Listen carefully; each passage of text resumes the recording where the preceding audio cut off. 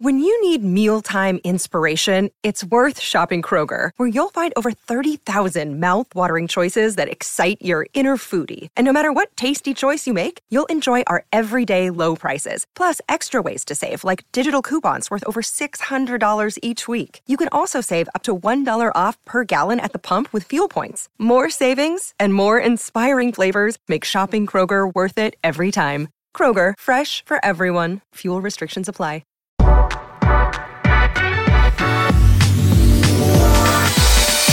All right, welcome into the Nick Bahe Podcast, live from the AOI Studios, a.k.a. my basement office. You know what's awesome? Going to Cincinnati and being in the Cintas Center and calling games like Creighton Xavier on Big Fox with Kevin Kugler. You know what isn't awesome? The chairs that Kevin and I sat in for the entire game. You know what chair is awesome? The chair that I'm currently sitting in right now. The chair that the good people at AOI hooked me up with, and that is the Aeron chair from Herman Miller. I love this chair, man. I can record 2.5-hour pods. I can watch film and get my game right for hours and feel comfortable the entire time. Here's the thing about this glorious chair. This chair is mastered with the latest research around the science of sitting, advancements in materials, manufacturing, and technology. If you are looking for a new office chair for your business or just a new chair for yourself, got to check out the Aeron from Herman Miller. Check out AOI on the web, aoicorp.com. That's aoicorp.com, or give them a ring, 402-896-5520. That's 896-5520. Reminder to subscribe to the podcast, man. All you got to do is hit that subscribe button. That way, anytime I drop a pod, boom, it is waiting for you on your phone. It helps me out. It helps you out. While you're at it, leave a 5-star rating. Leave a little review. I appreciate everybody listening, leaving a review, all that stuff. Seriously, you guys, you don't get how much it means to me, man. I really, really appreciate it. All right, on the pod today, I just had it's Sunday night, and I had a really good phone conversation with Greg McDermott. You know, Creighton knocked off Xavier over the weekend. It was Greg McDermott's career win number 500. I was like, let me holler at my boy Coach Mack here. There's tons to touch on with Coach Mack, and that conversation's coming up. But a couple of things I want to get to first before we get to that. Nebraska. Let's talk a little Nebraska ball for a second here. So it's just Nebraska is such an interesting team. Jake Muehlheisen and I had a great hour-long therapy session talking about Nebraska basketball, the good, the bad, what we like, all that stuff. Really good stuff. If you haven't listened to that, make sure you go check that out. Really good stuff with Mule. But Nebraska loses at Northwestern. First of all, Nebraska got hosed at the end of the game because Deshaun Burke got fouled on that three-point attempt as time expired that would have tied the game. There's a slow-motion replay from the baseline that shows Burke got his arm hit bad as he's shooting, which is a total bummer, right? You never want to see something like that happen. But that game was one that I'm not sure Nebraska deserved to win, if that makes sense. I think even Hoiberg said after the game that game was a lesson in how important it is to lock in and play a full 40 minutes. Nebraska wasn't ready to rock early and got in a huge hole. And then, life is tough when you're on the road in the Big Ten, even against Northwestern, trying to dig out of a hole. Now, credit Nebraska for fighting, but a part of the kind of growth process is learning to fight right from the get-go. And that's kind of just right in line with what has been kind of the big, broad issue with this team. Just kind of inconsistent, got a hard time sustaining certain standards of play. They're just a little inconsistent with their defensive effort and intensity and attention to detail. And in some ways, if you think about Nebraska's last 3 games, kind of just exactly what this team is. Got rocked by Rutgers, which is possible every night for Nebraska, then control Iowa from start to finish and beat the Hawkeyes. Then Nebraska goes on the road to Northwestern, gets down pretty big, crawls back into it, got a chance to win and lose a close one. It's kind of who this team is. The range of what you could see night to night is really wide with this team. Like Jake and I talked about in the pod, this team's margin for error is razor thin. Got to be locked in every single possession of every game just to give themselves a chance to win. And they're still mastering that. They're still finding that consistency of what it takes night in and night out. But again, it's coming along for them. Try to piece this together. Yes, Nebraska has lost to UC Riverside, Southern Utah, and North Dakota, but they also beat Purdue, who rocked Michigan State, and beat Iowa, who rocked Maryland. Try piecing all that together. I mean, just really, really tough to do. With Creighton, so Creighton beat Xavier in the Cintas Center on the road. And once again, Creighton's defense was rock solid. It's the most underappreciated aspect of this team, how consistent they've been on that end of the floor. I can't really think of a game where it was like, boy, Creighton's defense didn't show up at all. They've given themselves a chance to win almost every single game with how they've defended. And so that's been underappreciated. And speaking of underappreciated, so I was I'm getting ready to go to bed on Saturday night, and I'm kind of flipping through the channels, and I stumble on FS1, and it's replaying the Creighton Xavier game. I'm like, oh, cool. Okay, let me watch this here a little bit. You know, sometimes I like to listen back to the games that I call and all that, and I'm watching the Creighton Xavier game, the replay of it, and Ballack is just hitting bombs from three, right? Tough shots, bombs from three. And basically, I'm on the call as the analyst, and I'm not even reacting to them. Like, Ballack's hitting like a ridiculously tough 24-footer, and I'm just like not even reacting to him. And I'm watching it back, and I found myself going, geez, Nick, are you seriously that numb to Ballack's shooting ability? And you know what? I think I kind of am. I think we've almost all gotten numb to just how elite of a shooter Mitch Ballack is. He was 5 of 9 from 3 against a long athletic Xavier team, and he's shooting 45% from 3 this year. I mean, guys, he is elite. He's not a good shooter. He's not a great shooter. He's an elite shooter. And the other thing with him is he doesn't turn the ball over. He's basically kind of a coach's dream in a lot of ways. He's an elite shooter. He's a great decision maker. He's played 605 minutes this season, and he's only got 14 turnovers. Think about that. He's on the court, handling the ball, playing fast, 605 minutes, 14 turnovers. That's unbelievable. Let that sink in for a second. Let that sink in. And, you know, Rob Anderson, you know, the man, the myth, the legend, the SID for the Creighton Blue Jays, who's just outstanding at his job. He had this little nugget. Per college basketball reference for the college side, Creighton's Mitch Ballack is one of 41 players to have played 600-plus minutes this season. His 14 turnovers are 10 fewer than any other player on the list. I mean, what he's doing shooting the ball and then taking care of the ball as well is really impressive. I'm done being numb to it. You know, that's my, like, it's a little late for a New Year's resolution, but like I am done. I'm going to try to go out of my way to make sure I fully appreciate the level of shooting we are seeing with Ballack. He was the driving force behind Creighton's road win at Xavier. And that's a good win. You know, because 2-2, starting 2-2 in conference play is a whole lot better than being 1-3. Right? And after dropping one at home to Nova, especially in the fashion that she did, it was good for Creighton to get one back on the road. And so I thought Mahoney played better. I thought Tyson Alexander woke back up, and he hit back-to-back threes that were probably the two biggest shots of the game offensively. I thought Ballack made the play of the game with blocking Fremantle that erased a dunk.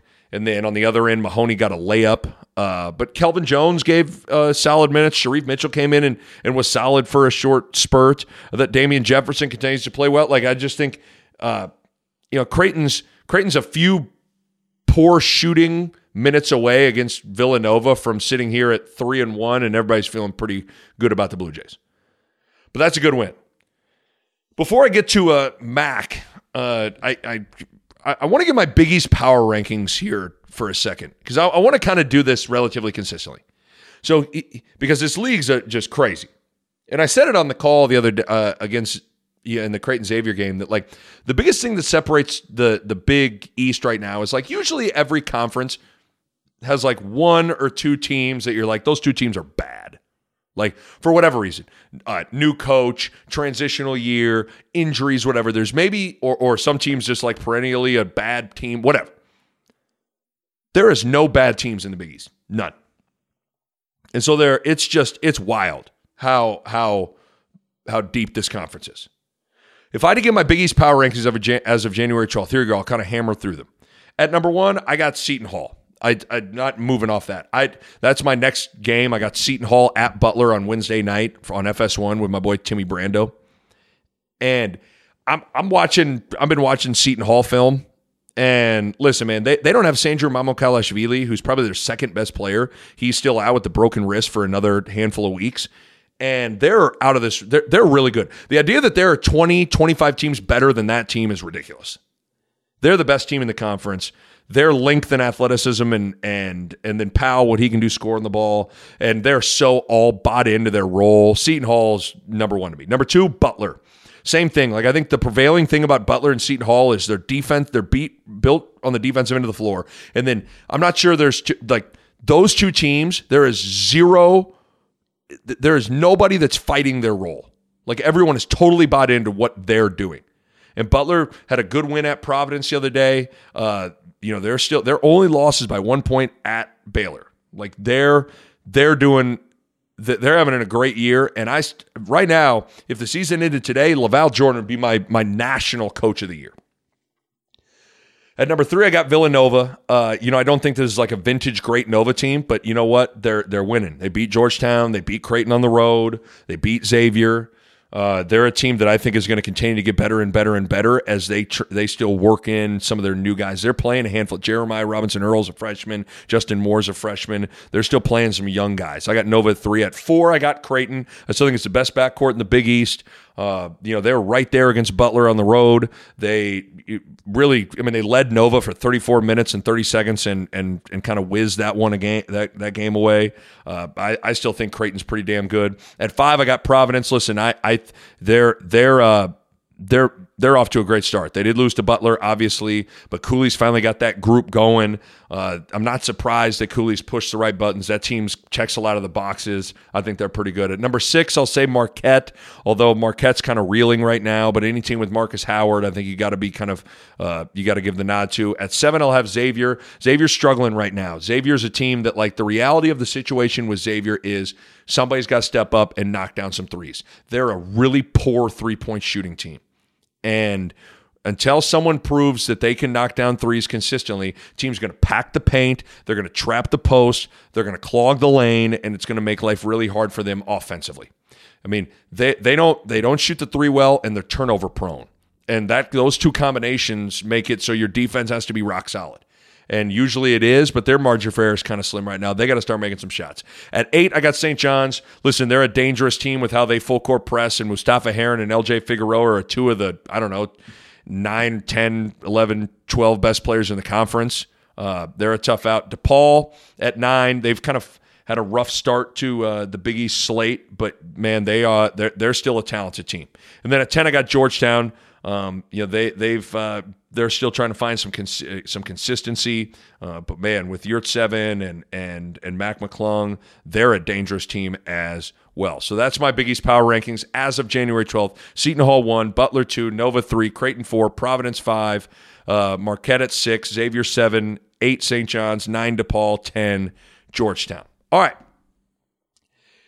It had been since before the season that I've had Coach McDermott on the podcast. And ideally, I was going to do this face-to-face, but Creighton went straight from Cincinnati to Washington, D.C. for their game against Georgetown. So I said, you know what, let's get this guy on, and I had him on the phone. Really good chat with Coach McDermott, like it always is. I wanted him to kind of reflect a little on career win number 500, what he's seeing from the team, and all that stuff. And, with Mac winning 500 games, I've been thinking about Coach McDermott and Creighton. And you know what? This might not totally apply, but I do think Creighton fans are a little bit like Indianapolis Colts fans. They don't know they being Colts fans, they don't know how lucky they are that they went straight from Peyton Manning to Andrew Luck. And yeah, I know throughout that whole thing, from 20 years of Peyton Manning and Andrew Luck, they got one Super Bowl out of it, which, you kind of go, oh, that's not as, you figured you'd have more. But still, every Sunday for almost 20 years, you had a great quarterback. To hell with records, and I know you play to win the game and all that stuff and win championships, but like for 20 years, Colts fans, when they turned on the Colts game, they knew they had a great quarterback. That's kind of like, I think the same thing about Creighton basketball fans. I hope that they appreciate what they've had for about 20 years here with Dane Altman and Greg McDermott. I do. For 20 years, every night, Creighton fans got to either drive to the arena or turn on the Creighton game, and you got a well-coached team and you got a good coach stand on the sidelines. And yeah, I get it. Creighton doesn't have the Sweet 16 to show for it or whatever, but just like Peyton Manning and Andrew Luck only have one Super Bowl over the course of 20 years. Like, I get it. But I'm just saying, like, it's hard to put a price on for 15, 20 years to every time you and I'm talking to Creighton fans and Colt, like, to turn on the game and go, our team has a great quarterback, our team has a really good coach. Like, that's how many coaching, how many fan bases go, 10, 15 years and they never get the coach right? So, we talk about like appreciating Ballack. Like, I still hope Creighton fans like appreciate Greg McDermott. His teams are fun to watch, the style of offense, the unselfishness of which they play. And listen, career win 500 is impressive. 500 wins. Pretty darn cool. So let's get to it. Lots to touch on quickly with Greg McDermott, and we touch on it all. Here is my podcast chat with the head coach of the Creighton Blue Jays, Greg McDermott. Well, it's a pleasure that this guy would make time for me during the season. He's Greg McDermott. We are recording this on a Sunday night. The Creighton Blue Jays beat the Xavier Musketeers on Saturday afternoon, improved to 2-2. But we're recording this at halftime of the Green Bay game. I figured, Mac, you're a Steelers guy. I figured if your Steelers were out of it, you were mentally checked out of it. It sounds like you're still into the NFL playoffs when you can kind of catch some. Well, the reality of it is I've got a few assistants that are still into it. Coach Huss is a Kansas City Chief fan and Murph is a Packer fan. So I've got to schedule everything that I do and the meetings that I want to have around their favorite football team. And, right. With my Steelers out, I'd just rather meet in the middle of the game to really make them angry with me, but I've allowed them to watch the games. You poking them in the ribs a little bit? No. Absolutely. You have to once in a while. All right, Mac, we got a lot to get to. I won't keep you too long because I know when me and you get going, we can talk forever. But we'll get to the squad right now, the Xavier win, getting to 500 wins for your career. But I want, from like a broad sense, Mac, so, you were right there against Butler, had multiple opportunities. You were in a hole, but you crawl back into it. You led Nova for 34 minutes. You come up short both times, but then you close out the Xavier win on the road. And I said this the other day, and I know this may be oversimplifying it, but is some of this just the fact that basketball is kind of a make or miss game? Like against Xavier, you made shots late and you won. And against Butler and Nova, you didn't make shots. They did, and you lost. Like, is some of it just kind of like we tend to overcomplicate things? Yeah, absolutely. You want to try to get shots and you want to get good shots. And that's something that, after games like Butler and Villanova and games like Xavier, you sit down with your guys, you watch the film, you look at your quality of your shot. And, if it wasn't a high quality shot, what could we have done different to get a better shot? If it was, then, you prepare yourself for that moment to take that shot, and then you have to live with the result, whether it goes in or it doesn't go in. So, what I've been pleased with, obviously, Nick, is our defense has given us a chance in 4 straight games in a really, really good league. And, I think some of the effort that we are putting forth in the defensive end could possibly be impacting our shooters, especially late in games. And, that's why we try to get some guys off the floor a little bit more yesterday, and hopefully have a little bit more gas in our tank at the end. But without question, you turn on games all the time, and, sometimes teams are making shots, and then the same team the next game goes, 3 of 16 from 3. And you can't really explain it. It's just the reality of it is the national average for 3-point shooting is somewhere between 33 and 34%. So some nights when you have a great night, that's probably an outlier. And on nights when you go 3 for 16, like we did against Villanova, that's an outlier as well. So overall, you'd say that you're not going to have a perfect possession and a great shot on every single offensive possession, but for the most part, over the course of these last 3 games here after that Marquette game, it sounds like you felt decent about the overall shot quality.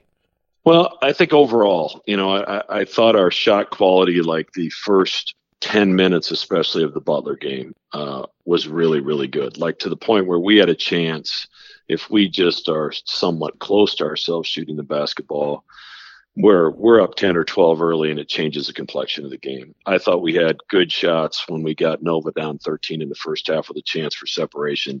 Didn't hit them. And I thought we had some decent shots around the 10, 11-minute mark when we stretched it back to 10. Now, however, some of our shots late in that game weren't great. We had some uncharacteristic turnovers during that stretch when we were up 10, 8, 7, 10 points, where you have a chance to maybe create some separation and keep that gap, and you turn it over and you don't get a shot. And those are things that we have to avoid. But, our guys, it's something that I've really taken to heart a little bit more this year, is really grading our shot quality on a game by game basis, both on the offensive end and the defensive end, because sometimes you just think you get good shots, but if you really break down every possession offensively and defensively, like, did they take the shot we wanted them to take? And if they made it, so be it. Congrats, pat them on the back. Did we take the shot on the other end that we want to take? And, sometimes it goes in, sometimes it doesn't, but you have to evaluate it, I think, in that fashion. What do you think because there is no doubt that there's been a handful of Arizona State didn't really shoot it well. Defense gave you a chance and you beat the door down. Same thing with Oklahoma. Didn't shoot it great, you still won. Butler Nova defense gave you a shot. Even when shots weren't falling outside of Mitch being hot in the first half at Xavier, the defense has been there. What do you think the biggest difference is with the defense this year compared to maybe last year with your group? Well, I think we're a year older, Nick, and I think that's a big part of it. Obviously, I brought Coach Lusk in. We changed the way we do things a little bit with our scouting and with our preparation, where Paul is just the defensive guy and Al is working more with the offense. And, that has been, I think that's been helpful. I think the consistency with the same voice, the same terminology, and then I'm communicating with Paul all the time about defense, and he's communicating with me. So we've streamlined it, so to speak. I think that's simplified it a little bit for our guys. And now you add to it that Marcus is healthy. He feels better. He's become a better defender. Tyshawn has really stepped up his game from a defensive standpoint. I think Mitch has made a good jump. DJ has gotten better. Denzel brings us another physical body defensively. And Christian and Calvin, while they're kind of new in their role, I think they've gotten better as the season's gone on and understand exactly what we need them to do. So, I think our guys realize we're going to have to defend in this league if you want to have a chance to be successful. Unfortunately for us, they bought into it. Hey, Mac, with what you're kind of willing to share, take me behind the scenes right now with some of I'd imagine you probably had some one-on-one conversations with Denzel Mahoney, where it's, in his defense, it's hard. He's trying to get integrated into your system while still playing his game, and everybody else has found their flow because it's halfway through the year. And I think, to me, he's made big strides from the Oklahoma game to the Xavier game. What have those conversations been like when you guys are just kind of chatting one-on-one? Well, there's a couple things. Number one, you don't want to press the panic button. Yeah. And you explain to him that this is a process and it's going to take time. And I don't care if he would have played his first 2 years with us and had to sit out a year and a half. When you come back after that long of a break, there's going to be a process of getting back into the flow. And I brought up the term sea legs, you have to get your basketball legs back and, understanding the flow of the game when you're running up and down, you're defending, you're communicating, you're doing, and all of a sudden now, okay, I've got a shot. is my timing right? Are my legs right? Am I getting my legs underneath me? Am I getting the lift I need to? That just takes time. It takes time to get in game shape, and you can try to simulate it all you want in practice, but until you get under the lights, it's different. And add to that it's a different system with different guys, and it's just going to take some time. And having said all that, when he struggled out of the gate, the first 3 or 4 games, he and I just got, after practice, let's go over and let's shoot some shots. Let's talk about it, and let's make sure that what you're doing is consistent. Right. If it's not working, let's change your routine slightly to try to get something that is working. And I thought in the Xavier game in particular, I thought he was much more within himself. He drove to the basket. He took contact. He made a couple unbelievable hustle plays to keep offensive rebounds alive. So he's getting there, and I think he's getting an understanding of what we need him to do. And I think our guys are gradually understanding what he can bring to the table. And that's going to be a process that's probably going to be ongoing here for another month or 6 weeks. That's just the reality of it. Yeah. How challenging is it to balance keeping him confident and aggressive, but also pointing out some shots? Hey, you might want to turn that one down, or hey, I don't love you driving into that. Like that's a tough thing to balance, and not to kiss your ass too much. I actually think of all the things you're great at as a coach, you do a really good job with all your players of cultivating confidence with intelligence offensively. Well, part of it is when we watch the film, Nick, when I watch with these guys, I ask them to grade the quality of that shot. Right. So I get to hear what they think. And, sometimes you're in the middle of the game and you think, oh, that's a good shot. That's what we wanted. And then you watch it on film and they look at me and go, yeah, I'd probably say that's pretty average. So sometimes when they see it again for themselves, understand the situation in the game, and, maybe a couple of their teammates really have it going, they could have made one more pass, whatever it is. But I think when you allow them to tell you what they think, they feel part of the process. And I think when they feel part of the process, they're invested in it and they're going to try to get better. So, I don't want guys looking over their shoulder wondering if it's a bad shot or a good shot. So if you're trying to avoid that as a coaching staff, you have to make sure there's communication prior to that. So guys really understand, here's what we need you to do to have the best chance for our team to win. And sometimes we got guys that are better shooters than others, and sometimes guys drive it to the basket better than other guys. So we need you to be a star in your role and take the shots that are going to help our team win. And fortunately, I think our guys have bought into that. Damian Jefferson has really hit his stride. Like he's played well the last probably month or so. Is it as simple? I talked to him maybe after, maybe the Oklahoma game. He just said that his ankles finally, like he's feeling as good as he felt physically. There's a little more pop. Like, is it just that simple that his body's feeling good, so he's playing better?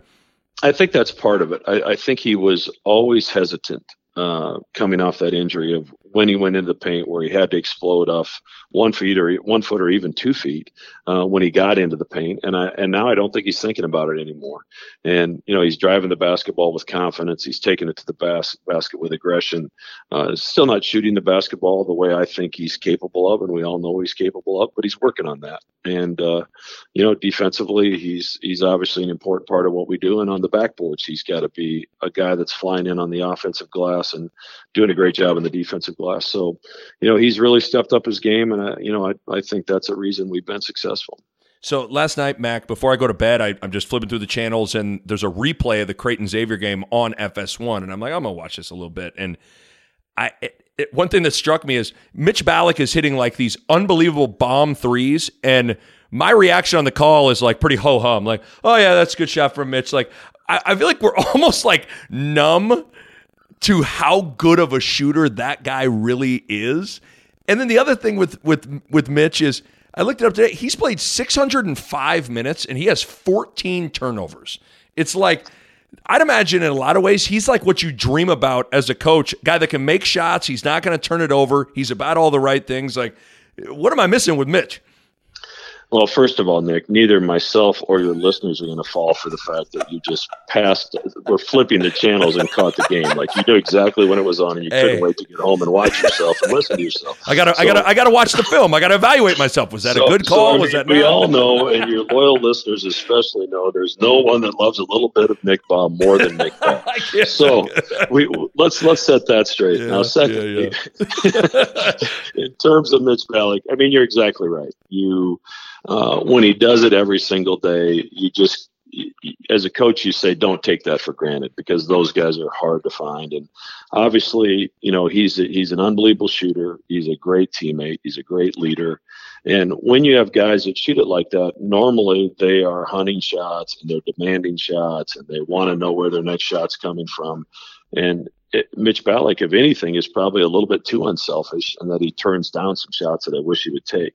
So, he's a dream to coach, and as you mentioned, his ball security and ability to make plays with a very high level of basketball IQ has been incredible. So, he's really important to what we do, and obviously, as I talked about earlier, he's made good strides defensively. But when you have to guard somebody at 30 feet, it creates some space on the floor for other guys to do their thing. All right, I want to ask you about Marcus, the Big East, and then the fact that you got your career win number 500. Then I'll let you get back to watching the Packers. With Zegarowski, have you noticed? And it started a little bit. I'd say in the Oklahoma game. I bet if you could get a peek at Jay Wright's scouting report and LaVall Jordan's scouting report and Travis Steele's scouting report, the first name on the list is probably Zegarowski. Have you noticed that he had such a good non-con that he is now getting like the most attention from people? Yeah, I don't think there's any question. I think people have some decisions to make, certainly with, our three guards both playing at a really high level. Where do you put the best defender? And, teams have made the decision to put some length on Marcus, and, he's just got to adjust to that. And he's the type of player that he's going to get better every single game, and understanding how to do that and how to play against it and how to use it to his advantage. And as a coaching staff, we have to figure out a way to get him a little bit of space. But, he's earned that right because he's played such good basketball, and he does so many things for us besides score. His leadership, obviously, defensively, he's really improved. He's our leading assist guy. He's the guy we want to have the ball in his hands when the game's in balance, and he's done a terrific job with that. And I wouldn't trade him for anybody. Mac, yesterday when we were talking before the game with Kugler and Andy Katz, you made a comment about just the conference, that you've never been in a league quite like this in all your years of coaching. And, I'm curious what you think the defining trait of the conference is, because let's be real, almost every year in a conference, there's maybe one, I don't want to call them a bad team, but there's maybe one or two teams that are in a transitional year, just kind of having a rough year. And it doesn't feel like there's any of those teams in the conference. Is that the prevailing thing with the league to you? Yeah, I think so. And, you look at a couple of the teams that have struggled, in St. John's and DePaul so far. St. John's beats Arizona and West Virginia. DePaul goes on the road and beats a good Iowa team. So, like,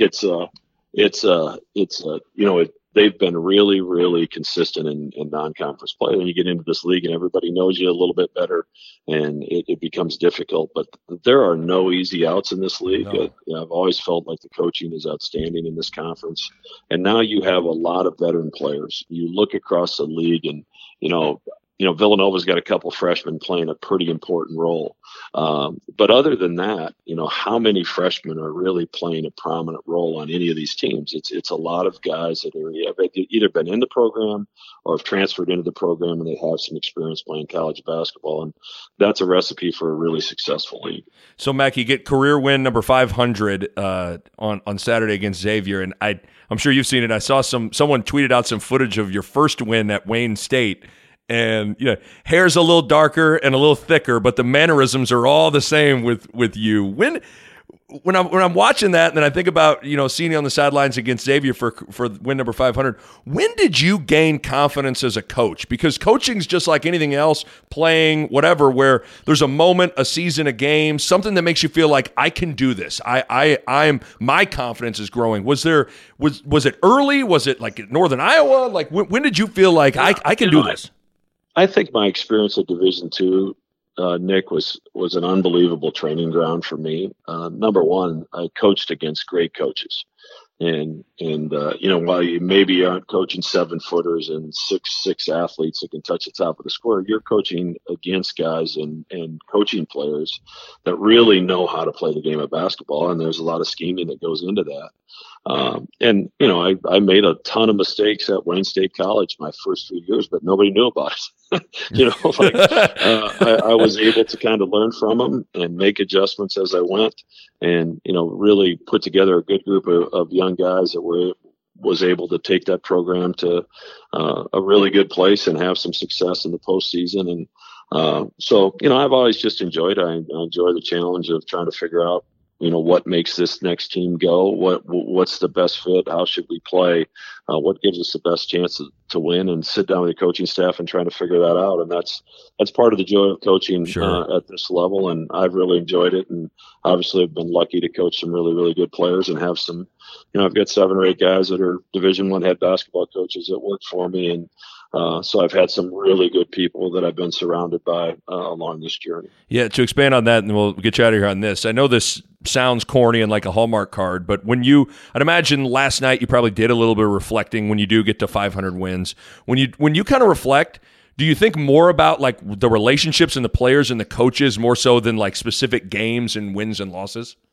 Yeah, you really don't think about those. I just left dinner with a young man that I recruited out of Kentucky that played for us at North Dakota. And I coached him a couple of years and then left and went to Wayne State. I remember us both crying in the locker room when I told him I was leaving to take this head coaching job. But we've stayed in touch. 25, 30 years later, we still get together whenever I come out this way and had dinner with his parents. And, I get a lot of messages last night from former players from everywhere, from Wayne State, from North Dakota State, from Northern Iowa State, and certainly some of our Creighton guys. And, you just realize how lucky you are to have come in contact with so many wonderful people. And when you all get together, you talk about a lot of moments that took place, and very seldom is it something that happens in a game. It's something that happened in the locker room, or something happened in the bus, or on a road trip, or in the hotel, and it's got everybody laughing. And that's really what makes what I do pretty incredible. Well, congratulations, Mac. I mean, it's a pretty impressive feat. Now, did I see that you only brought one suit on this trip, and it got all wet because the guys doused you with water? Like, you got like John or Lou, someone trying to figure out what you can do with your suit here? I had a feeling that those guys might be up to something. So on the way back to the locker room, I said to Johnny, I said, I only brought one suit. And Johnny said, "Oh, we'll get it cleaned." So he was prepared, and we talk about my staff with loyalty and sticking together. And when that water started flying, it's like those guys couldn't have left the room fast enough. There was nobody left but me by the time that water went in the air. So I love it. It was a fun moment with the team and something I'll never forget. Greg McDermott, you're the man. Hey, I know you're super busy. Appreciate you taking some time out. Best of luck against Georgetown. All right, thanks, Dan. You got it, Mac.